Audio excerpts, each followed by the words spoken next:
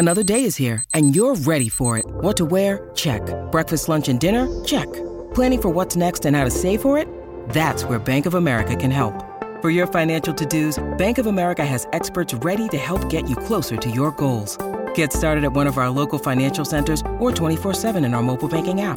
Find a location near you at bankofamerica.com/talktous. What would you like the power to do? Mobile banking requires downloading the app and is only available for select devices. Message and data rates may apply. Bank of America N.A., member FDIC.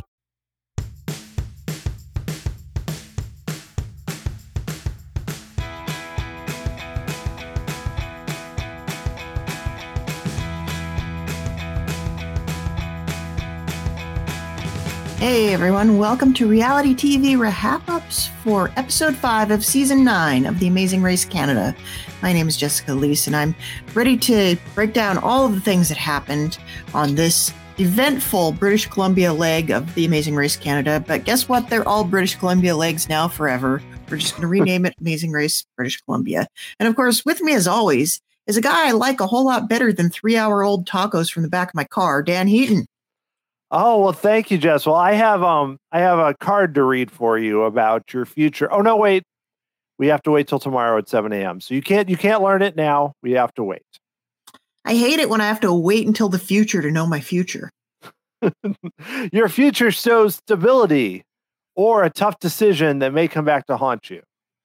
Yeah, you know what I thought was kind of hilarious about that whole tarot card situation, Dan? I thought it was hilarious that the tarot card reader appeared to be going into great detail with some of the teams and less so with others. I mean, I'm sure she had a finite amount of time with all of them. Yeah. But some of them, she seemed to have a way more to say about their future. I would be insulted if she didn't have a lot for me. It's like, yeah, I don't want to tell you. You know, one of the teams was like, they're worried about death. I was like, oh my gosh, this is getting serious, Jess. I hope nothing happens on the race. I'm getting nervous. Oh, it is like the classic tarot card trope. Like anybody that's ever brought out a deck of tarot cards at a slumber party knows that the death card just means upheaval and change. That is true. Now, I didn't mean to jump on the headline, Jess, which is only one task involving a sponsor that I can notice. Only one. What is going on? Yeah, it was impressive. We kind of we really curtailed the sponsorship this week. Although, Dan, I have the most exciting news. Yes, please tell me. Amazon Fresh down here in the United States was able to procure for me a can of Guru energy drink. And it is sitting in my fridge right now. We record this podcast at about 10 p.m. Eastern time, the day after The Amazing Race Canada airs. So I will not be testing it on the air because nobody needs to be drinking energy drinks at 10 p.m., but it's there when I want it, and I will report back on how I feel about it. Did you get the original flavor? Because like you see these, like, you know, they had the Guru Brewmaster. There's like 100 flavors of this thing. There were so many. Yeah, I did not get any special edition Guru. I got the regular old. There were 2 flavors you could get from Amazon, and those flavors were regular and organic. So we shall see what they taste like. I believe I got the organic because we fancy, but I don't honestly remember. I just put one in my cart because I figured it was going to be $2.50 worth of entertaining just to own it. I mean, same with you, I'm sure. I did that last year, you know, and it was worth it, of course. And, you know, if you get that good energy, like next week or something, you just take it like a few hours before the podcast and wow, there's going to be so much good energy on this podcast. Yeah, there'll be so much good energy for like 3 days. And I'm a person that needs my sleep. So we'll save that. Not a good idea. Yeah, we'll save it for first thing in the morning. Definitely a fizzy caffeinated drinks in the morning kind of gal. Wow. But anyway, yeah, let's talk a little bit about, we're in Ucluelet, which is a fun one to pronounce. And we get to go to the Hotel Zed, which looks like a funky place. If I was going to Ucluelet, I'd probably try to stay there, like just for Amazing Race lulz. But, you know, what hotel doesn't have an in-house psychic? It's pretty amazing. all of them do. It's common. You check in and they're like, go see the psychic. Okay, I'll do that. Then go to your room. That is how cool hotels work. Yeah. I mean, I've stayed in some of those like funky boutique hotel situations. Don't think I've ever been in one that went to the lengths of having their own in-house psychic, but some of them have had other weird gimmicks. Like, Dan, what's the weirdest gimmick in a hotel that you've stayed in? Oh, I don't know because, as you know, Jess, I have stayed at a lot of theme park nearby adjacent hotels. So that's why I'm asking you. I don't know if there's any weird gimmick. I just keep thinking about the ones like when I was in Europe where like the gimmick was, oh, there's no shower, or oh, the bed is the whole room, or those kinds of things. Or, I haven't thought of, or Japan with the weird toilets. I haven't thought of like, I'm just throwing out tropes now. This is great. This is very nice, Dan. But now I can't think of anything too weird because again, my mind just goes to like, oh, I stayed at those 12 different Disney resorts. I don't think I've stayed at that many, but you get the idea. It's a little more skewed that way. But I don't know. My guess is, Jess, you as the world traveler that you are, have probably stayed in so many different types of places than me, who I don't know what I can say. Oh, wow, that Holiday Inn Express we were in on our drive down to Florida was amazing. Yeah, I don't know. I do try to stay in the funky hotels if we have the choice and we're not traveling with a child. I'll give props to the Stay Pineapple chain. There's a bunch of them all around the US. We stayed at one in Seattle, and they really leaned into the funky boutique hotel of it all. And the gimmick that they really got us on was their mascot is this little dog.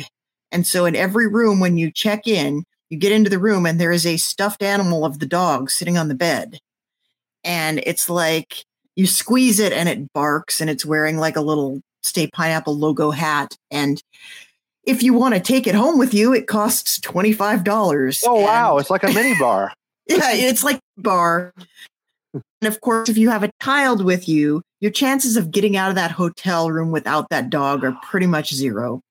So we ended up with the Stay Pineapple dog. But we enjoyed, like, they had a slide puzzle in the elevator. So you could like practice your Amazing Race skills while you were waiting for your floor. I appreciated that one in particular. That's really cool. Yeah, I had not heard of that chain, but yeah, with even though my daughters are getting older, with my younger daughter, oh yeah, we would be taking, even if we already had one, it'd be like, yeah, but then they have a buddy and everything. So yeah, that is brilliant. That is so much harder to resist than the like $8 water bottle or the like $10 mini whatever. I'm probably the mini Oreos, like, yeah, $30, whatever. Like I could veer off on that, but yeah, I always have that like, wait, no, is that included? No, it's not. But the stuffed animal, I would just assume, oh, they just give you one. That's great. No. It's like honestly, the resort fee. Yeah, I am honestly shocked Disney is not doing this too. Give them time, Jess. Give them time. They're always on the lookout for new magical experiences that the guests can have for an extra charge. Yes, for an extra charge. That seems to be what they're going for, especially lately. Well, so now to think about it. So they go and they go to have their reading, and like I mentioned, but no, first, John. I should say there was another sponsorship thing. With the Samsung Galaxy smartwatch. Again, I have an Apple Watch. I'm sorry, Amazing Race Canada. I don't know what to tell you. I could also get a message on that watch too. But he gets them a beachfront bonfire, and all the teams bond. And I'm studying what they're showing and saying, what will this indicate about if a team wins or loses? But no, it's just a fun moment. People got to talk. I like seeing that for a few minutes just because it does show kind of the bonding among the teams. Yeah, I like to see the teams interacting in a way like, early seasons of US Amazing Race had Eat, Sleep, and Mingle. And it was kind of a beloved institution in those early days of the show. People really loved seeing the teams getting along with each other and just kind of enjoying the experience together. So I don't totally miss that because I appreciate, how we've trimmed a lot of the fat off of Amazing Race. But I think the odd moment of socialization really kind of adds an extra angle to what we're understanding about these characters. And I don't mind it every once in a while. I don't need it every episode. And I don't, just the same as I don't need to see everybody getting on the bus and riding the bus or going to the airport and jockeying for first place. I think we have learned over time that that's not, like, you need to show as much as it affects the outcome of the race and not much more than that. Yeah, they've really done a job this season where even they have the Guru sign up board, but lately it's just been, okay, teams 1 through 7, you're going to be on your buses. And this time it didn't really matter except for the order of the tarot cards. It's not like it really mattered. The whole point was just get them to the place. Let's have this nice moment. Let's have kind of the funny tarot card thing. And then let's do another 25 things, basically. Like, I thought we were done. I'm like, yes, we're not going to have a detour and a roadblock. Oh, no. We had a detour and a roadblock, but we're not going to be there for like 20 minutes because there's just so much. Yeah, it's kind of wild that they had more tasks than typical Amazing Race US leg, and they didn't start doing the tasks for 20 solid minutes. That's pretty wild. So, yeah, we get to, we have to go to a party. Like they're having a guru party, which is hilarious. The brewmaster had a lot to do there. Yeah, the guru brewmaster. What a job that is. So I guess the first thing we do is after we visit the psychic, it's very important. You have to go and get some ice and deliver it to a business. I think maybe the true unsung hero of this episode was the seal. Yes. Very cute, very fun. I love that. I love that everybody stopped down for a minute. And again, it's one of those things like, this is the first leg all season where I felt like, yeah, I'd really enjoy going there and seeing this. And I feel like I got a sense of what it would be like to visit. Yeah, they did enough different things too, where like we didn't just go, oh, it's a small town, let's go walk down the street. Like, I mean, we'll talk about some of the kind of weirdness of the driving around, but in general, they went to a lot of places. And so the ice, yes, getting the ice at first, even they had Ty and Kat who were like, well, we're ready for a physical task. And I'm like, oh, you guys, this is not going to be. Every team was just like, okay, we scooped some ice. Oh, will it be the right amount? Yes. Okay, let's pick it up and do it. And we're done. I mean, it does. I don't mind that because the show, again, like we talked about, didn't spend like 25 minutes. It was kind of like, oh, let's do this real quick and let's move on. And then let's go do the next thing, which is more involved, the kind of sort of not roadblock. But, we did something. We got the ice. Now we got to find the ingredients. And again, it's all kind of roped together. Yeah. And I like it when they treat it as, they don't have to treat everything as a struggle either. Because Amazing Race US might, spend some time giving us a little bit of suspense on will they get it right or will they won't, or, will they have to go back and do it again? And this time it's just like, this is just a step on the road and everybody, it's like picking up the clue, but you also have to do a thing in front of it. I like when they have to do a thing. Driving to get a clue, not interesting. With doing a thing is cool. But as we're seeing, though, it's kind of interesting. We see Tyler and Kayleen with their many skills. Kayleen, apparently one of her skills, because the next task is that they're going to have to dive in and get 3 ingredients of a various guru energy drink. Not the actual ingredients. They're not going to dive down and get stevia or whatever. They're getting a flag with the name of the ingredient. But Kayleen, apparently, one of the things she does as a commercial diver is she often has to retrieve people's cell phones. So that's interesting. That's something, apparently it happens all the time. People drop their cell phones in and she just gets to do it. And that's kind of fun. She loves just hanging out in the ocean, on the ocean floor. That's what this was really Kayleen's leg. She really had a good time. I think, honestly, Tyler and Kayleen, sort of background characters until this episode. I feel like they really had their coming out party this week, and starting with Kayleen getting what looked like might be 5-pole potential, but then it turns out, no, if you're really competent at something, you're going to be good at it. So that was fun. And I liked the little banter between her and the dive instructor, and the dive instructor starts trying to explain it to her. She's like, I'm a commercial diver. I got this. It's cool. Some of the other teams need a lot more explanation, but not. Yes. She's just like, yeah, this is like, this is my thing, and just went and did it. But yeah, they seem like they've had kind of that slow upward, not just in terms of placement, because they were like second and they went down, they went up, but this slow trajectory where again, they have that whole like, which we've heard before that like, I'm going to butcher it, but how slow is good, and all that. Slow is good, my goodness. But just in general, they have this idea they can't go super fast because of his legs. And so they have to take it slow. But on the race, that's not always a bad thing because you see they kind of think it through. And even the way they handle things later, where it's like, okay, do we use express pass? Do we not? They're very kind of casually zooming in, while some of the other teams seem to be, for a variety of reasons, flailing a little more, where this time they got into first, but they've been hanging out near the top.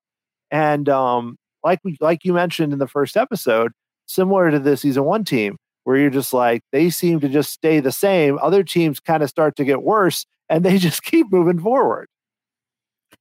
Yeah, I think it's a great story to tell too. Like the story of their win, how they started to figure it out over time and got comfortable in race mode, I think would be a really powerful one. But let's also go back a little bit and talk about the burgeoning rivalry between Gracie and Lily and Durple. And we get a moment where they realize, like, iron sharpens iron here. We're the only people without an express pass. We need to team up in order to get past express pass moment. And then after that point, it's game on. I thought that was really surprisingly mature of Durple because I was expecting them to just continue on their merry way of being the try-hard goofballs and fomenting this rivalry because they know it gets them screen time. Yeah, it was. And we saw a little bit of this last week when they helped with the pictures, but then they kind of didn't tell them something. And you're like, oh, but then they, Gracie and Lily beat them in the face-off. And I think it's kind of recognition a little bit from them, which we don't always see with this type of team of like, okay, notwithstanding the episode and how it ends, but this team is strong. We want to work with them. And like you said, we're in a weird situation for next episode where all 3 teams, nobody's done the usual, oh my gosh, I want to win first and use the express pass, or oh my gosh, I'm in fourth and we're in the middle. Everyone has been pretty good with their express passes, and you have this weird situation with all these teams with express passes where those 2 teams look from their perspective are like, oh, this isn't going to be good. We could be in trouble. And they're basically fighting, in theory, they would have been fighting one of the other teams just to stay in the race. Yeah, it is. I think it shows remarkable self-awareness. And then we see in this diving task, like Gracie's having a really tough time. But she's able to, kind of rally because she gets a little bit of help from Derek. Yeah, and they showed that, and it wasn't just like kind of cheap help, like do this. It was like he went and got the flag for her. Did it for her, yeah. Which is weird because then significantly later they cut back and she still only had 1 flag, and I was like, oh gosh. Now I'm assuming then because they could switch. We'll see this with Jermaine and Justin. They could switch. It felt like a roadblock, but it was not. Well, a roadblock later, but essentially, I think maybe they gave them the option to switch because they thought, what if someone really struck? I mean, the show decided, it feels like it was a roadblock, and then the show went, somebody's going to have taken a penalty here. We need to give them the option to switch. But I assume Lily also wasn't a strong swimmer, because if not, they probably should have switched right away. Question for you, Dan. What do you think about the Amazing Race having something similar to an express pass that like, something like a tag in? So if you're on a roadblock and one team member is completing the task and cannot do it, you could tag in the other team member. I like it because I feel like I noticed it even this episode, even the assist, which you can say the assist, whatnot, has added a little bit of strategy, kind of going way back to when you had to choose to do the fast forward or not. And I like elements, especially like we've talked about if you give them to everyone starts on the same page and gets one. Then it's not oh, one team has this huge edge, it's going to get boring. It's more like there's a strategy of, okay, when do we need to use it? Now with Jermaine and Justin, they would have used it several legs ago right away. But that would have, I mean, yes, they might have removed the penalty. But if the show doesn't like penalties and doesn't, wants to kind of keep it loose, I think, and also I like kind of the tag-in idea because you get the wrestling thing. It would have worked great this season if they actually probably would have used it. The wrestlers would have in the first episode. But, basically, I like that idea. I know it's not road themed. I don't know if you could call it like the designated driver. If you really had, no, I don't know. That's got some unfortunate connotation. I don't think that's the angle we're going for here. Had a few too many gurus. I need someone else to drive. Trying to think, you just like, okay, I need to go sleep in the back, tag in. The co-pilot. Yeah. But I like the idea of things that don't dramatically change it. Like you give people too much power, then it gets boring and it's like Survivor when everyone has advantages or whatever. But I like small things that also too aren't mean and don't, the show kind of likes drama, but they just add an extra layer. Well, then you come up and you, especially for podcasting, and you go, oh, are they going to use this? Should they have used it? Are they going to use it? Because I was having that thought with the assist. Why not do it with have other things that they can use? Now, you don't want to turn it into where they have like a deck of cards. Like, which one do we want to use? But if you just kind of pick a thing or two and have one thing be a season, it could be good. Yeah. I mean, and I think you still have room, even with as many things in play as there are right now. Like, you and I both agree. What is the best season? What is the best single season of any Amazing Race across the global franchises? It's Amazing Race Australia season 2, right? Yes, that's right. the one. Yeah. And at the top of every episode, there was something new. It would be like, okay, who's going to get yielded this time? Let's all vote on who's going to get the U-turn. And it was every single episode. They had a little gimmick like that. And they just talked about it like, of course there's a gimmick. And it was still the greatest season of TV. Yeah. And, you don't have to go crazy. You don't have to go Amazing Race Australia season 5 or 6. No. Crazy. But you can go a little crazy. It's fine to, especially on Amazing Race Canada, where I think some good game twists can make up for a slight downturn in variety and excitement level of activity. You can mitigate some of the negatives, like some of the lackluster tasks and the fact that you have to tack a sponsor onto every single one of them. I love that Desjardins has stepped up and sponsored a twist. Like, they should all sponsor twists. Like, you don't need you don't need the official Guru Energy sign-up board. You don't need to flash your phone, but like, make it the Samsung Express Pass. Make it the Chevrolet ZR2 Roadblock. That'd be a mouthful. Yeah. Or I don't know, maybe I hate that they just call it a pass. That's the dumbest thing. Oh, possible. I know. He doesn't even name. call it a double pass. Like, it's too, at least called because he says the pass. And oh, come on. It's like you're not even trying, guys. Come on. The pass, actually, we'll get to the pass. To me, the pass is not even trying as far as the show. Really. Yeah. It's very low effort, but would it be more exciting if it was the Guru Energy double blind pass? That has a ring to it. Yeah, and while they're waiting, they get to drink a Guru. Where he's like, oh, well, I may be upset, but at least I have this Guru that I can have while I have to wait 6 hours for Justin and Jermaine to show up or something. But in general, yeah, that's the thing where it's like, especially the reason the Amazing Race can do this better than US 2 is they have so many tasks. That's why the assist doesn't seem like, in the US, if they try to do the assist and they only have 2 tasks, then they'd be like, wow, that's a huge difference. But when there's 5 or 6 things, it helps. But like we saw today, it can only do so much, So that's where you don't want something that a team's in first only because of this twist. You want something where it's like 2 teams are fighting for it or a team's struggling or whatever, and it gets them that little edge because they were smart. Yeah, I had a photography teacher who used to refer to things that were exactly the right level as a 7, because it wasn't, it wasn't acidic, it wasn't basic, it was a 7. And I feel like the Desjardins assist is a 7 on many levels. It is the right level of visibility. It comes up just the right amount. It adjusts the game just enough. That's a 7. Right. No one has won or lost so far. I mean, I think it may have helped Tyler and Kayleen get first, but they were there first. It wasn't like that led them to jump everyone. It just gave him because he had a hard time. His leg was falling off. I mean, that sounds much worse than it is. But just in general, that gave help. But yeah, I like that they're trying a few new things here. I thought this episode overall was much better than the last few. But I think, there's still some things to work with, but at least it seems like they're moving in the right direction. And I do think having things like the assist and the pass was something.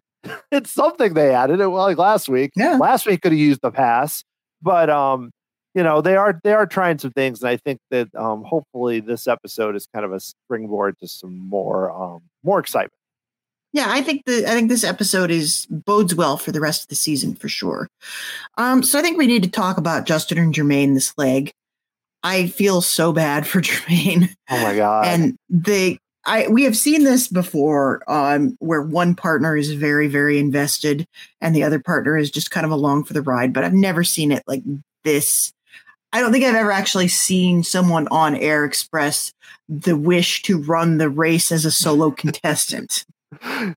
Did that in Australia for one leg. So yeah, well, that literally happened. Like, I bet Jermaine would be thrilled if somebody got bumped from a flight.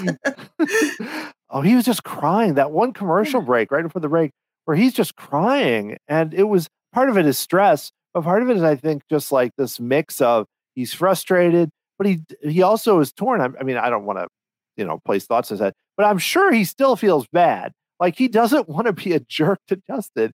But no. So it's just one of those things where he wants so much to win and he wants to stay at it and he's trying so hard. And right when Justin went in there and started, I was like, oh no, you know where this is going. Luckily they were able to switch, but if it hadn't been for the pass, they're done this leg. There was no coming back. Yeah, they would still be out there. Yeah. But I felt bad though, yeah, because he seems to be a decent racer. He's done pretty well on any of the tasks he's done. But the biggest difference is the investment and the willingness to kind of fight through tough tasks, which we saw with some of the other teams, even with Gracie, like we mentioned, she struggled, but she kept at it. And that's where these teams are doing. And unfortunately, I don't mean to be too mean to Justin, but at least in terms of the race, he doesn't seem to have that same intensity on it. Yeah. And, we can never tell what is going on with a racer. And I honestly can't say that I wouldn't be the same way. Like, I think it would be very easy to check out at that point. But I love that Jermaine actually had the option to jump in.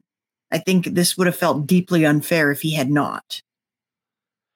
Yeah. And I'm glad that he did that because, you could see a case where the person's like, well, it's going to take too long or, oh, I don't want to do that. But I think partially too, because of what happened 2 legs ago, he was just like, the way he did it though was very good.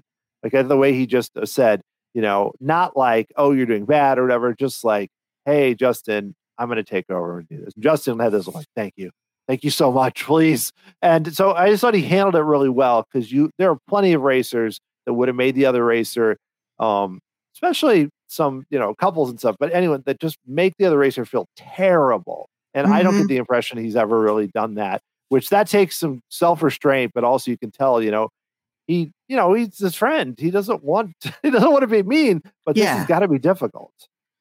Yeah. I think the fact that they do have such a strong bond is what's really saving this for me. Like, imagine if this was one of those teams where it was very clear that they didn't know each other very well and that the Amazing Race wanted a team of whatever they were. Because it would have been very easy to have a drag race team that was just like 2 drag race contestants with no pre-existing bond. And the fact that the 2 of them are good friends off of television, I think that shines through, and Jermaine's really making the extra effort. And he's got to do everything right now. And I think like even the other contestants have noticed this. Like he's trying to pull the weight and be a strong competitor, but also like emotionally support his partner who's struggling.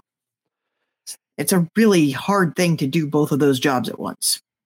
Yeah, I mean, that was the case you mentioned, not knowing each other, and not anything bad about them, but Gail and Giselle did not, from what Mhm. I saw, even in the interviews, they even said we don't really know each other very well. We've had Olympians like that didn't know each other very well and such, where they put them together, and they just said kind of part of the hook is we've known each other for 3 weeks or whatever.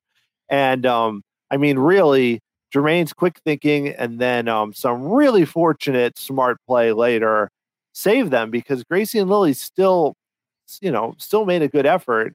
But the fact that Jermaine and Justin survived this episode, which was not a non-elimination, I mean, they were helped, but still, they still had to do all the tasks after that.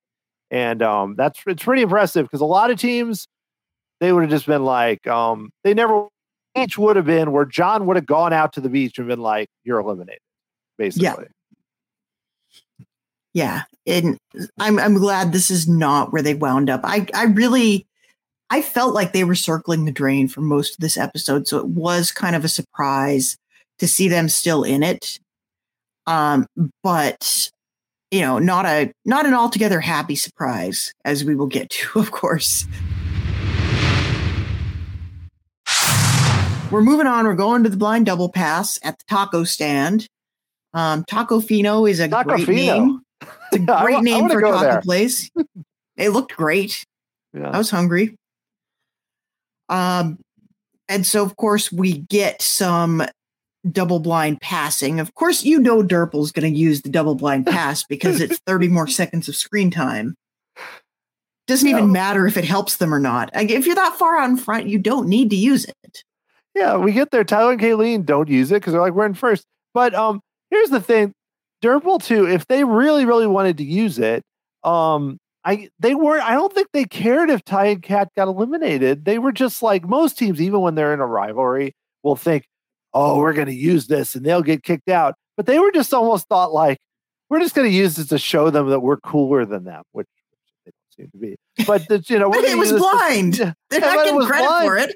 But then you saw Ty and Kat, they like drove by them laughing. And Ty and Kat and even before that, Ty and Kat, I've really seen it where a team drives up and they're like, well, they're going to get us. We know they're going to use it on us. And not like Ty and Kat, I'm not sure I've ever seen a team too, probably how they've run this whole race, just be like, yep, they use it on us.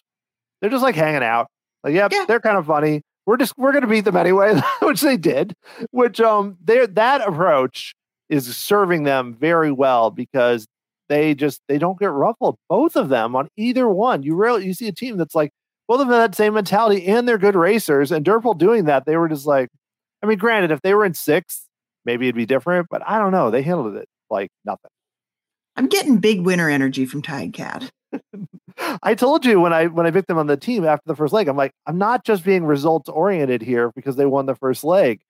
They just look like a team that would win. And I don't mean they look like physically. It's their whole mentality. Yeah, they've got Jason and Amy energy. Yeah. Nothing ruffles their feathers. But basically they both get along so well. They both don't get ruffled. I keep saying ruffled. I'm trying to think of another word. And also they're good racers. And they seemed we saw this week with Gracie and Lily with the swimming. Gracie and Lily seem to be able to do almost anything, which wasn't as much this week. Ty and Kat are like, yeah, we can do that. Oh, do you want us to fly? Oh, we can do that too. It's like, geez. And they picked the right detours. So they're doing a lot of things right. Yeah. They're very, like, they're happy to be there. They've got a strong story and they are consistently at the front of the pack. Although, consistently at the front of the pack obviously means nothing. Nope. If you get, if you miss one turn and you don't make it to the taco truck in time, you end up getting screwed for the whole race.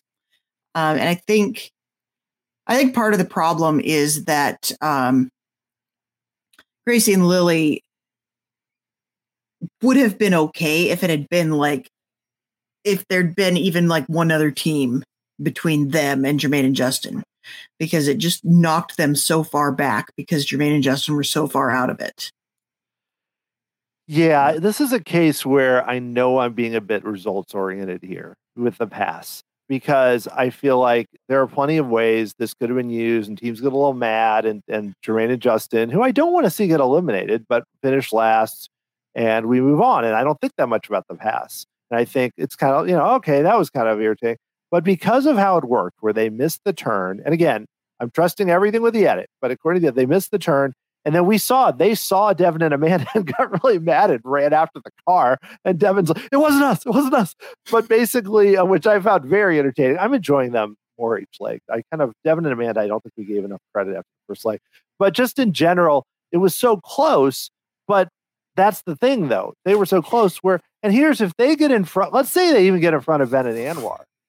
I don't know does anyone use I mean, I guess maybe Ben and Anwar get a little concerned, but then if let's say they see Gracie and Lily, then they're going to be like, let's use it on whoever's behind us, which is Jermaine and Justin. Oh my gosh, that would have been unfortunate. But I guess if you use it on the last place team, then they probably wait like 15 minutes. But I bet you Gracie and Lily were waiting for a really long time, which that's where it really hit. Because of the whole idea you have to wait for the next team, that element of the task really screwed them because of how far ahead they were. If it had even been wait for another team up to 30 minutes or something, which I don't know why they would do that, but that idea, they would have been fine. A yield would have been fine. Yeah, I would prefer a yield in this place. Yeah.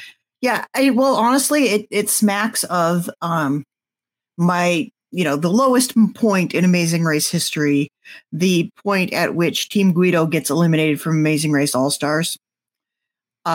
Just the way that leg was designed was basically a perfect storm of things that were going to doom them.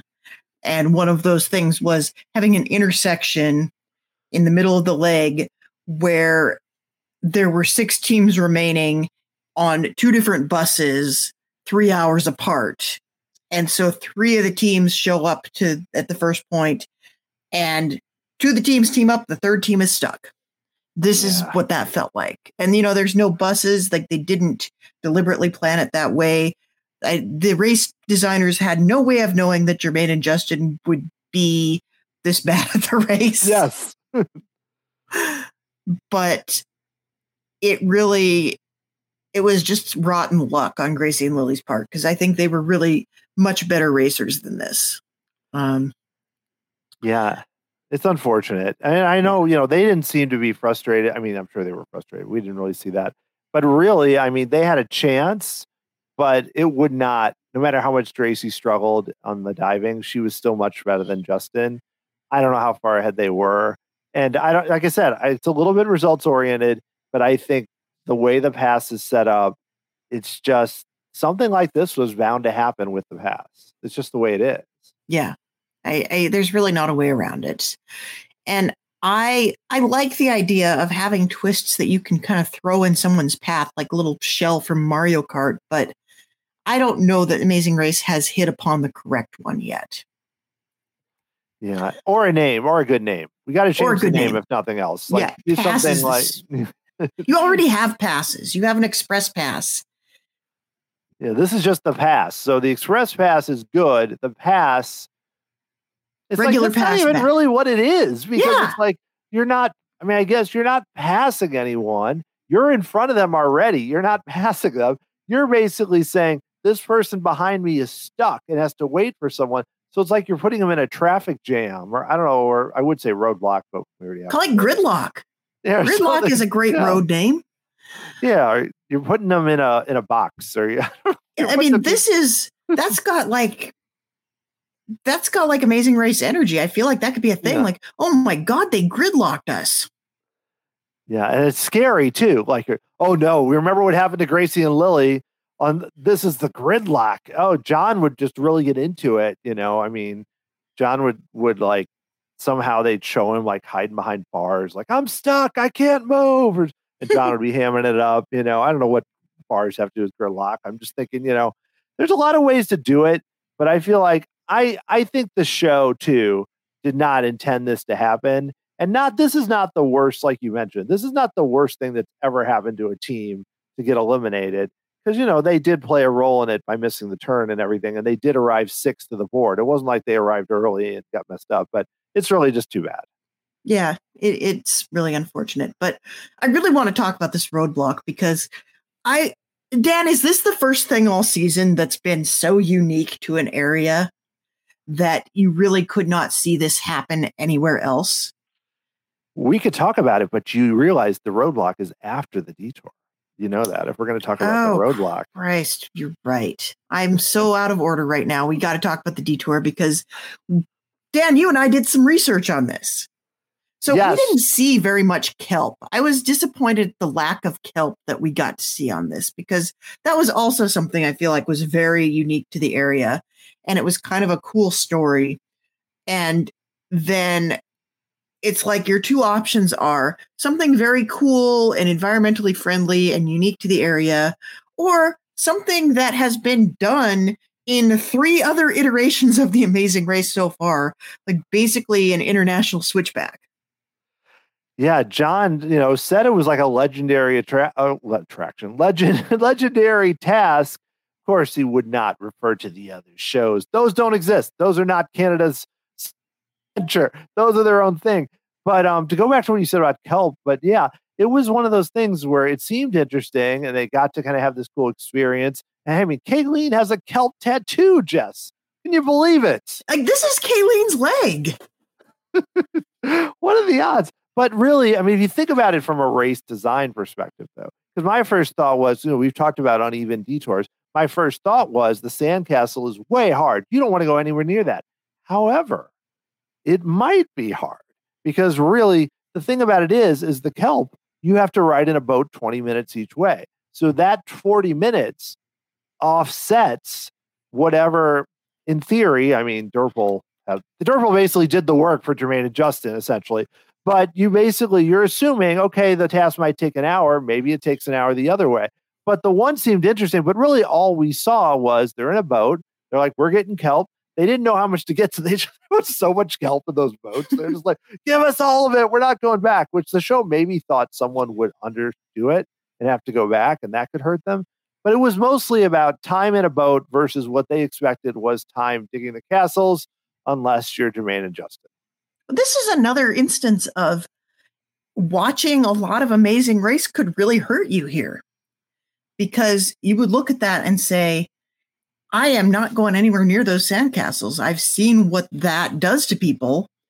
I would do literally anything over and above those sandcastles. And it turns out that, no surprise, the sandcastles are the easier thing. Yeah, if Durple, they did their rock, paper, scissors, and Jess Paul they were going to leave. If they had left, they would have been eliminated because they, at least, okay, if I believe the edit and where they were located, because Gracie and Lily were already at the other task, according to the edit, Durple would have had to go to that task. And that's the thing. There's really no way to make the kelp faster. You got to ride in the boat. So if they were watching that and I was like, this doesn't feel like the edit where they get eliminated. I don't really sense that. And then when Jermaine and Justin chose by sand, I went, okay, they're getting eliminated. And then they didn't. But actually, I do like that because it did introduce what could have been really obvious Gracie and Lily elimination. It did introduce a lot of doubt, which made for some fun and interesting. Yeah, and it had to be, like, if that's really how it was, it had to be a pretty tight leg overall, because Gracie and Lily being at the detour at the same time as Durple meant that they weren't sitting there for 6 hours at the pass. Right. So maybe it was like a half hour. Maybe it wasn't as much. Like the edit could make it seem like Justin was out there forever.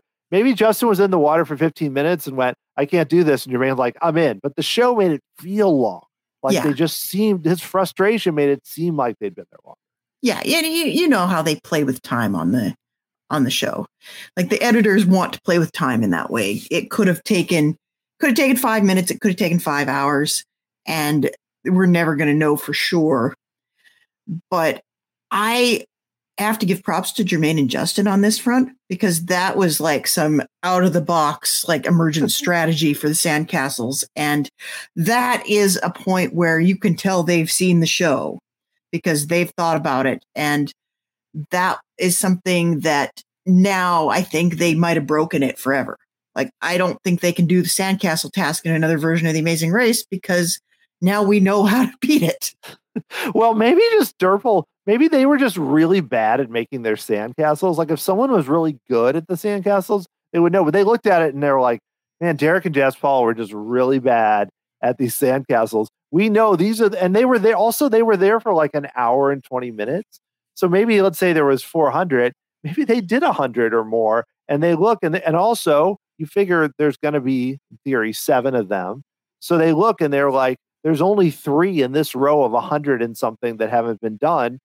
Okay, let's do it. But still, you can easily see with the team being near last and being stressed out, a lot of teams wouldn't even think about it. They would just go to the new area and start digging. But that was really smart. And we've seen that multiple times where they seem to be in trouble and they kind of think through it. And that's how they've been doing well in certain leagues for that reason. Yeah, it was definitely an impressive showing, but I think that was something that I highlighted. So, okay, a little bit of a brief history of the Sandcastle task because we did our research here. So the first time we see this Sandcastle task is in Bora Bora in the Amazing Race Season 22 premiere. And I think that one was also harder because it was at the very end of the leg and it was 100 degrees out and people were just like out in the sun and the sun was getting to them. I don't know what the weather was like in Tofino on this day, but I'm going to guess it was probably not 100 degrees like it was, in Bora Bora in the middle of their summer. So I think maybe in that respect, it was also a little bit easier. But that one very famously had the first instance of 3 teams deciding to quit collectively and then sprint it out at the very end. Some kind of strategic penalty taking we hadn't seen on the Amazing Race probably since the Boston Rob days. But then it was resurrected again in Amazing Race Philippines. They also did this task, and they also had as a bonus, they had these little plastic flags that you had to stick in the top of the sandcastle after you were done rebuilding it.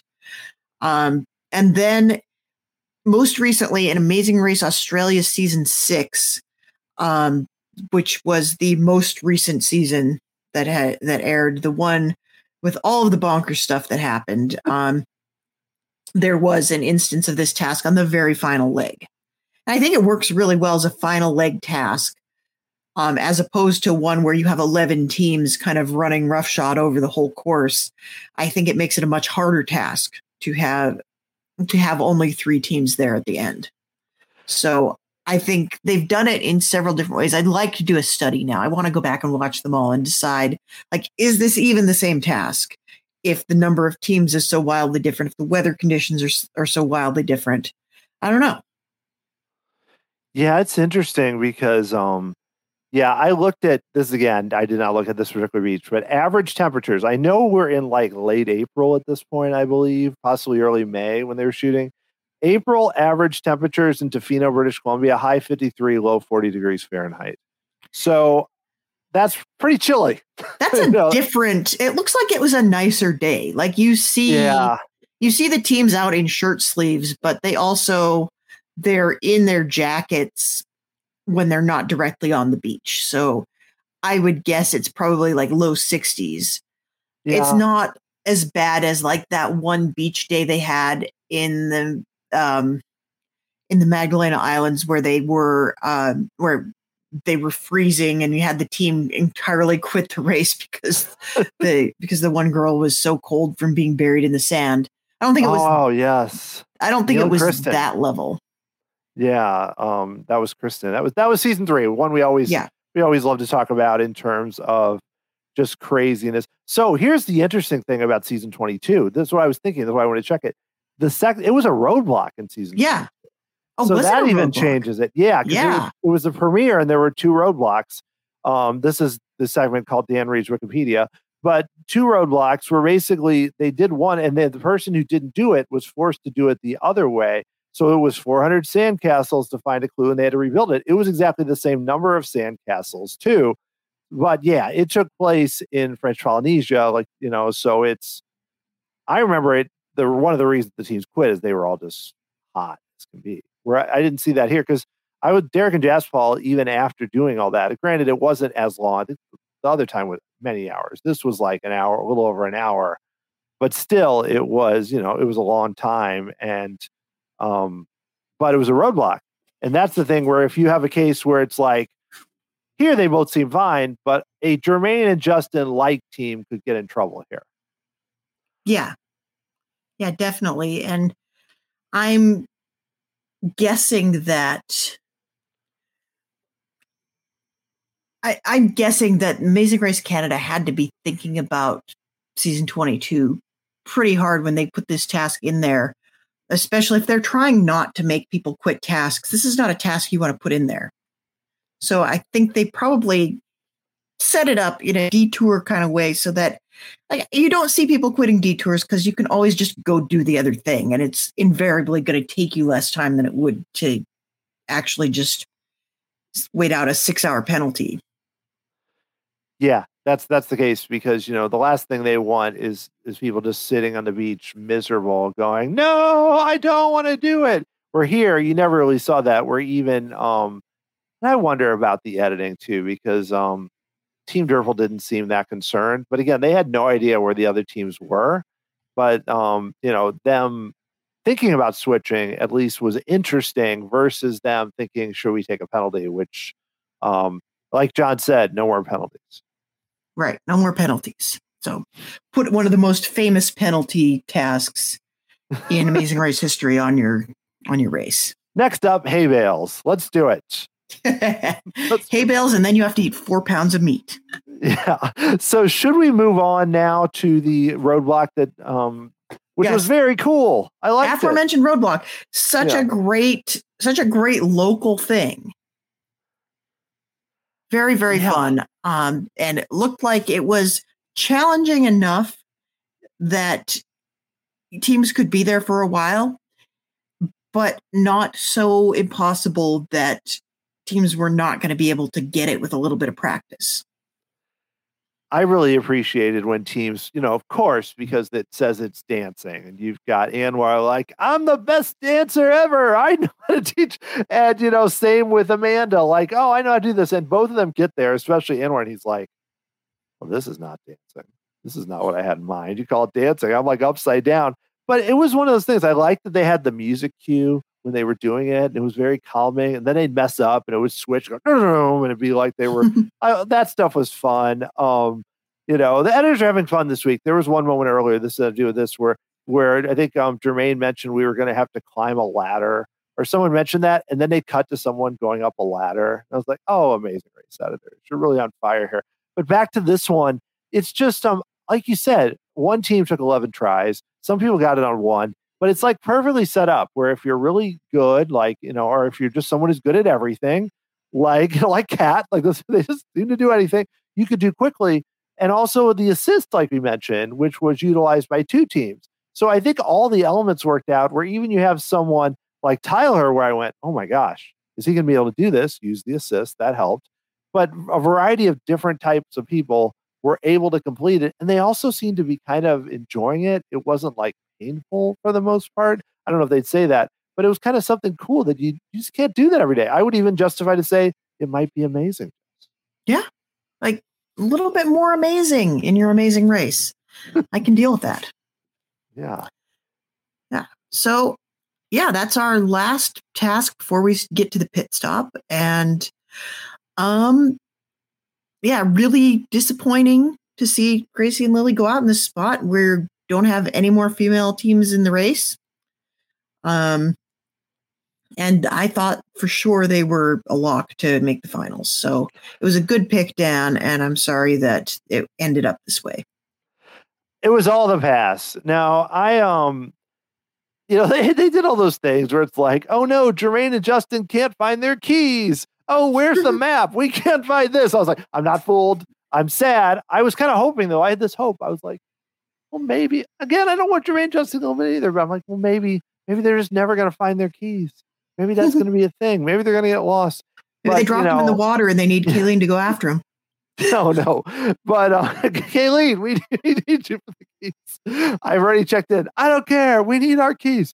But really, it was sad. I suspected they wouldn't do another non-elimination 2 episodes later, but I thought maybe the edit didn't make it seem that way. Now it makes me wonder though, Jess. Not because I did want to say Gracie and Lily, I really thought they were going to do well. I liked the way they approached it. I even liked the way they approached when they exited. They took it in stride. They seemed to have a good friendship. But looking at next week now, with us having our 6 teams and our 3 express passes, the fact this wasn't a non-elimination, are all those express passes just going to be used and then it's going to be a non-elimination anyway? That feels pretty likely next week. Yeah, that's my guess. I was guessing like we didn't see a non-elimination this week. I'm guessing we're going to get one next week, and it's very possible that it'll be like this mad scramble with everybody burning their express passes and then it turning out to be non-elimination. That'd be kind of cheap, but also kind of fun. Yeah, it's still going to be fun, I think, because there's all about the when do we use it and what are the tasks. Because like we've said, they have so many tasks where you could see a team trying to use it right away and then it doesn't help. Then you can see Ty and Kat being like, we don't even need to use it. We're going to finish first anyway or something. I mean, they wouldn't do that. They're not going to be mean, but you know what I mean? It's just mean isn't the right word. Show-offs. Show-offs, that's the word we want to use there. That they're not really show-offs. But it's going to be interesting. I think overall, though, I was really sad to see Gracie and Lily go, but I do feel like it still almost made the episode better that they went out. Like if Jermaine and Justin had just flamed out, I mean, just done terrible, just not been able to catch up. Like just it would have been kind of a lackluster episode at the end, even with the good tasks. So unfortunately, losing a team that I enjoyed and that felt sad, like that's one of the really good seasons of a show like The Amazing Race or Survivor or whatever. You feel the eliminations. Teams get eliminated. You're like, oh no. If it's all predictable, it's boring. Teams you like sometimes get eliminated early, and it's sad, unfortunately. Yeah, you need to have that. You need to be emotionally invested in that. You can't just. There have been so many Amazing Race seasons where we've looked at it and been like, cannon fodder, cannon fodder, cannon fodder, finalist, finalist, finalist. And we've been right the whole time, and it hasn't been fun. So this is a little bit of the element of surprise, even if it was kind of a cheap way for them to go out. Yeah, like when Devin and Amanda make the finals, we're going to be like, we didn't expect that. He's over there going, let's go, we're doing it. And it's like, whoa, hey, but you look at it, and now I look at the top 6, and I'm like, well, after this happened, you could say, oh, the final 3 is Derek and Jess, Paul, Ty and Kat, Tom and Kayleen. Probably 2 of those teams are there. Are all 3 going to be there? I don't know. We'll see. I think we'll be surprised, Dan. And you know what? Boys, they're going to be egg on our face if Devin and Amanda end up winning the whole thing. I'm kind of rooting for that to be the outcome now. I think I said that in the first episode. Like, well, now they're going to win. Because we really missed the boat on that one. I blame the editors. Yeah, really, they're underselling Devin and Amanda, but we've seen enough of them that it's plausible. Like Ben and Anwar, I keep forgetting they're there. Yeah. I'm sure they're great guys. I'm sure there's a reason they were cast, but they're not getting enough of an edit for me to feel like they're plausible winners. Yeah, if I had to read the edit, and the show has done a pretty good job of editing most teams, but they have been the least edited. And especially even when we see them like this week, where they were just saying, got to get on the podium. And I'm like, I'm sorry, guys. I mean, that's interesting. I want you to get on the podium, but it's like we work with Devin and Amanda, especially we're getting their stories of who they are in real, like in life and everything. Mm-hmm. And when you're seeing that, even with Ty and Kat, with, he's talking about, being on the hockey team and everything.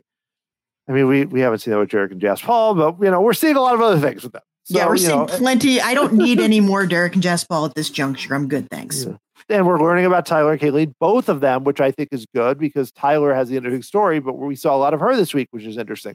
So I don't know. Yeah, sorry. It doesn't mean Ben and Anwar don't make it, but if we just read the edits, and they don't have the underdog vibe of even Jermaine and Justin, like they're still here. The fat lady has that thing. So yeah, we'll see. It doesn't mean they're out next week. It just means for some reason the show, they'll probably start the next week with a 5-minute segment. I don't know. Well, if they do, then that's going to be the week they get eliminated. Like that's when we're going to learn. So we're going to get our Ben and Anwar info dump is the week they get eliminated. Which probably will be next week. Next week they'll use their express pass. They'll be feeling really good, and then it'll be non-elimination, and then we'll see, I guess. Yeah, but yeah, fun episode. I enjoyed this. I mean, one more point I wanted to make, Dan. When we did the diving task, and it wasn't just Kayleen, it was several people said, I'm dive certified. I've been diving a lot. I love being in the water. I'm like, what a far cry this is from earlier seasons of Amazing Race Canada, where people were afraid of getting wet. Yeah, they're afraid of water and stuff. We've got some people that are very capable and have a lot of different skills. Now, personally, I'm a good swimmer, but I am not dive certified. Like I was a competitive swimmer in high school and stuff, but I've never scuba dived. That would probably frighten me. Snorkel, that's what some people did. So, I could do that well enough, but I'd probably be a little freaked out by this. It was low visibility. It looked challenging. It looked tricky. Sure. I don't think I would ready to quit, but just the point is we got some capable teams here that can do a lot of things. And as long as they're not so capable, that's when it gets boring. But I think we got a good mix here. Yeah, we don't have any Amazing Race game bots in it, so I'm happy. So let's get some questions. We got a few questions from the listeners. We post a thread on Facebook and Twitter every week after the episode airs, and we get some good input. We have one from a gentleman called the Dan Heaton who says, "Why is the past the worst thing ever invented?" Oh, yeah. It's Dan, let me tell you. You need to go back about 20 minutes in the podcast. But no, seriously, I'm being results oriented, but I hate it when teams, when things that are out of their control just kind of take the game out of their hands. But in a way, when the show introduces things like a U-turn and a pass and everything else, something like this is bound to happen. I just, I don't know who I wish it would have happened to this season. There's no one I'm like, please let this happen to them. But yeah, Amazing Race producers, you need to make some tweaks here. That's all I'll say. I don't want to overdo it and answer my own question for 20 minutes, so I will stop now. But yes, don't love the past. Okay, fair enough. Well, let me ask you one now. Okay. Here. So, well, here's something that was brought up multiple people. Jeffrey K said the whole leg was basically dry back and forth between Ukulele and Tofino. And then Lynn said, was this one of the weirdest design legs in Amazing Race Canada history? I'm not sure about that. We've had some weird design legs, I will say. I get the Amazing Race wants chaos, and who doesn't love self-driving tasks? It seems odd to have one task to go back to the original starting point, then to do one task and go back. So I'm curious. I probably should have gotten out like the map and mapped this out and seen how much back and forth it is, but it must be something if that's what people are zoning in on here. Yeah, I'm opening the map now because now I want to know. It's really like there's like a little peninsula that juts out here. And Ucluelet is on the end of the peninsula, and then Tofino is like a little bit further up the beach. Yeah, that it is weird. It's like it's kind of shaped like I'm zooming further out because I want to know like contextually this. It's like a few miles for sure. But so it's basically like there's this little nubbin, and there's a little nubbiny part on each end of this thing, and Tofino is on one end and Ucluelet is on the other end. And it looks like that is like you are on this Highway 4 back and forth quite a bit. And I think that is an interesting point geography wise, that they had to keep going back and forth between these two little towns. And it's not an inconsequential amount of distance that they're covering. Yeah, there was one point on the show where it was like where they were going was like 34 miles away, which doesn't sound that far, but in plenty of Amazing Race tasks where they've never gone or episodes they haven't gone that far, Yeah, for our Canadian listeners, it says it is 40 kilometers, and it's about a 35-minute drive from between the two towns. Yeah, because they went to Hotel Z in Tofino, then went and did the ice, the beach in Ucluelet, then went back to Tofino, and that's where the pass was at Tacofino, which makes sense that is in Tofino, and then went to the beach, and then Long Beach. So interesting. My only thought is, I don't know how big these two towns are, but it is possible that they needed to put them in a hotel that night. And maybe, I'm guessing Tofino probably had more in terms of hotels, including a place where they could get promotional consideration and even incorporate a couple of mini tasks. I do not know that that the same would be true of both towns. It's interesting. I wonder if they just went back to the Hotel Z again and just stayed there again. Like they all had their rooms and they went and they did all this. Then they were like, okay, we're going back to the room. Why not? Long Beach, 11-minute drive from Hotel Z, 12 kilometers. And again, I don't know where exactly. Long Beach is pretty long. It's right in the middle here. It looks like where it the is. stop was. Yeah. Long Beach is like literally right in the middle between the two towns. Yeah. So I think, I do appreciate something we haven't talked about much this season, which was brought up, is that because of the Chevrolet sponsorship, they are doing mostly all self-driving. And, that is one thing. We haven't seen a lot of teams getting lost a lot, but obviously it played a role this week, missing a turn. But that is an extra skill that they are having to do week to week to week, as opposed to if you were going to a lot more different areas like bigger cities where you'd be doing cabs. Yeah. I mean, I'm eyeballing this and it looks like about the same amount of distance between Seattle and Tacoma for what it's worth. Pretty significant. I mean, it's not like, that's significant. Yeah. I mean, it's going down the beach and stuff. I will say there were some very pretty shots too. I mean, this is again what we are seeing. British Columbia, not an ugly place to visit. There's a lot of good things to see there. I don't hate British Columbia. That's for sure. I honestly, I was a little skeptical given that we have been to this exact beach before on Amazing Race Canada, but clearly there's plenty more that we can be doing. Before I know we have, but I also wanted to mention with Tyler and Kaylee's win that John kind of found a new pronunciation for New Orleans there. It was like totally one word. It wasn't even the like with no, accent. It was, he threw it into one word. And I think even her second time was like, oh, New Orleans. Yes. I didn't even understand what John said. John Montgomery and I are the same age and we grew up about 300 miles from each other. And yet his speech patterns are very, very specifically from the region that he is from. I have to say, John, too, I saw so much of because Desjardins commercials were really hitting. John is like doing his whole thing. Yep. And I saw the same commercial with him and this fish and then him and the chocolate like 10 times. So I know you probably can't, you're watching it different. You're not seeing this, but if you're watching it on CTV, a lot of John Montgomery this week, Jess. Yeah. The one with the chocolate is also like the sound mixing is super off on that one.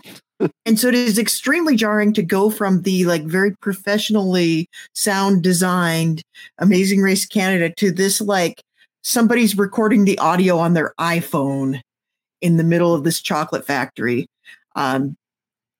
Just a little note for the good people at Desjardins. I also got the same French language M&M's commercial about 50 times. Oh, nice. All right. Well, I did want to bring this up. This is a question from Addison Mueller on Facebook. It's actually more about what we talked about last week, but it was again about speed bumps. And basically, the thought is, in the question, the ideal way to deal with speed bumps would be instead of an extra task, we kind of talked about this a bit, but have it be the opposite of the assist. So we see where the assist, they're having to do, like, for example, 10 moves, and they have to do 5, or I think it was 9 moves tonight. Make them do double that. Now, I don't know if it would have worked with the dancing, but in general, do you like that idea? We kind of talked about it with both teams doing the roadblock, but I hadn't thought of it in terms of quantity, that you could make them do something that takes even longer, and then it allows them to be among other teams, and the show doesn't have to pay for a really cheap ice cream with the tarantula task. Well, Dan, it will interest you to know that this exists in some foreign versions of The Amazing Race. Not as a speed bump per se, but there is The Amazing Race Norway. Notably, there is something called a handicap, where it is basically maybe this is what we do instead of a pass, where you can choose to give someone an extra piece to any task that they have to complete. And it only shows up on a couple of specific tasks, but it's like, for instance, the one that they've done several times, like anytime they go to India, where they have the task where they have to make the fuel out of the cow patties. There was a handicap on that one where like most people had to make 50 and one team had to make 75. And I think I do like the monkeying with the task, making it a little bit harder, making it a little bit easier. Even better, if you've got a speed bump and you show up and your task is just a little bit harder than everybody else's, you could use your assist and nerf it back to the normal level of hard. I like it. It adds more layers. And then we can just say Desjardins assist more times. That's always fun for the sponsors. They actually do this on the Challenge All-Star Season 3. They had a sabotage where someone could make someone do something extra at the start of it if they did well. There are ways to do this not to make it too nasty, but that are simpler than let's find something really lame that can take 5 minutes of the show. So yes, I like let's just make people sit around ineffectually twiddling their thumbs. You could even make the pass more interesting, like for every 10 minutes you're there, you have to chug a guru or eat a taco. What if you have to eat 15 tacos while you're waiting for the next team to show up? The thing about chugging the guru, I can just see it being like, it seems like a good thing with a sponsor, and then people have to throw up or something. Yeah. It's like, oh, this isn't so good for the guru. Or throwing up green tea green tea and stevia everywhere. Taco Fino's like, we want people to get our tacos. We don't want people to show people throwing up after they eat 50 of them. But I do like the idea, though. Well, look, Durple wasn't doing Taco Fino any favors by keeping the taco in their car all afternoon. They just did that because they wanted it to be funny when they went to the pit stop, and they were like, "We love third, and we're gonna." And I was just like, "Guys, one, you're not happy about third. Don't act like you would." But also, it was just a big gag to be funny. Which, granted, I don't mind sometimes when people do things to be funny, but guys, I think you're hitting the limit here. Yeah, even Team Giver would be like, you guys need to dial it back. Take a week off. I don't know. Do we have other questions that you think we should answer? I don't see anything that we really need to call out, but I wanted to give a thank you to everybody that did submit questions, because it really does help us drive our conversation, and hopefully we got to every topic that needed to be discussed. And every week we are posting a thread. Well, Dan is posting a thread because Dan cares more. And we love to hear your thoughts on the episode, and we want to get your feedback and have some questions to help us shape the discourse. So we really appreciate when you do communicate with us, and especially even any feedback you want to give us about the podcast itself. We're here for that too. We love it. Anything else we need to touch on about this episode before we put it to bed, Dan? No, I was relieved kind of that I was enjoying it more. And I think, I hope that this is like a course correction where, the show obviously plans themselves in advance. This isn't but it just seemed like the stakes felt higher. And I think this might be like we talked about, fewer teams, good teams. You're going to have that. And excited to see them go to Ontario. They're leaving British Columbia. They can do it. Yes. There's more to Canada than British Columbia, although British Columbia is pretty boss. Yes, I'm excited. Yeah. So what else is going on for you this week, Dan? Well, I have a show I do. Everyone's probably heard about it by now, called the Tomorrow Society Podcast. It is a show about theme parks where I interview people that have worked behind the scenes and other experts. And no new show this week, but I have some fun ones coming up that are going to be really cool about a lot of attractions that we know at Walt Disney World and other places. So you can check that out at any podcast provider that you enjoy, or at tomorrowsociety.com. Excellent, Dan. And over on my end, I'm going to be talking to Mike Bloom about Star Trek Strange New Worlds. This week is the musical episode. We're pretty stoked for that. And of course, we put Tough as Nails to bed, crowned a new Tough as Nails champion, and talked about all things Tough as Nails / Phil Kogan. Mike Bloom and Rob Sesternino and I did that earlier in the week, and you can find that in your feeds as well. And of course, anything you want to see, scripted or unscripted, somewhere on the post-show recap / Rob has a podcast network, you will probably find coverage of that show because we're just that good. And there's plenty going on. We'd love to hear from you. If you want to get at us on social media, you can get at us on the Twitter until Twitter dies a terrible death. And no, I'm not going to call it X. No, don't do that. You can tweet at us. You may not zeet at us, but you may tweet at us at Haymaker Hattie and at the Dan Heaton. And of course, again, we always love hearing from you. And once again, I want to thank all the listeners. Thank you, Dan, for taking this all in with me. There's nobody else I'd rather be doing this with. We're having a great time. And I hope all the listeners are also having a good time. We appreciate you all. And thanks, of course, to Scott St. Pierre and all the team behind the scenes at Rabbits Podcast. And take care, everybody. We'll see you next week.